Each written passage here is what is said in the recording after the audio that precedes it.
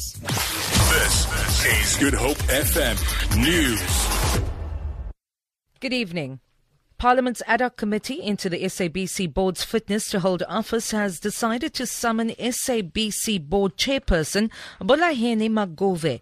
He failed to arrive to give evidence before the committee this afternoon. Mercedes Besent reports. After deliberating on whether to summon Maguvhe or continue with the inquiry in his absence, the committee decided to slap him with the summons, as was announced by Adhoc Committee chairperson Vincent Smith. By direction of the Adhoc Committee, could we ask the legal team to put into motion that is necessary so that the professor appears before this committee on Tuesday? Maguvhe's lawyer could not be reached for comment at this stage. The inquiry will continue tomorrow with ex-board member Krish Naidu expected to be one of the witnesses to take the stand.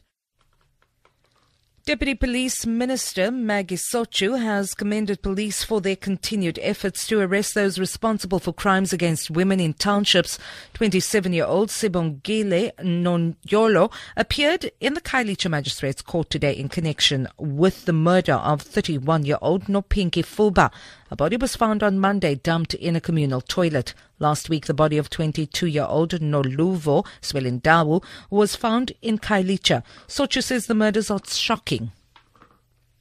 It's something that we couldn't believe that it happens during this campaign of the 16 days of no violence against women and children. What is more painful is the fact that they've been killed by the people that they know, the people that they have trust in, the people that they are supposed to be loving them. The one that we are here today has been killed by the boyfriend. She was left at the toilet to die.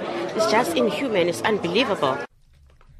A man has been critically injured after a truck rear-ended a stationary truck on the R60 outside of Worcester. ER24 spokesperson Russell Meiring says paramedics found both trucks in the left lane of the road. Meiring says the injured man was a passenger in the truck which collided with the stationary one. Inspection, we discovered the body of a man lying outside one of the vehicles. We immediately assessed the man and began treatment and provided the patient with several advanced life support interventions. Once treated, the man was transported to Mediclinic Worcester for urgent care. The drivers of both trucks were assessed and found to have escaped injury. The cause of the collision is not yet known, but local authorities will be conducting an investigation into this matter. The George municipality says several fires which have been burning over the past few days in the southern Cape Town have been brought under control. The Knysna municipality also says the fires which were burning in the town have been extinguished. Authorities in Knysna say the fires were started by arsonists. They are currently trying to track down the culprits. In Plettenberg Bay, firefighters are still struggling to control a fire at the Crags. It has destroyed nearly 20,000 hectares of land in a forestry plantation. The property is in danger no property is in danger at this stage.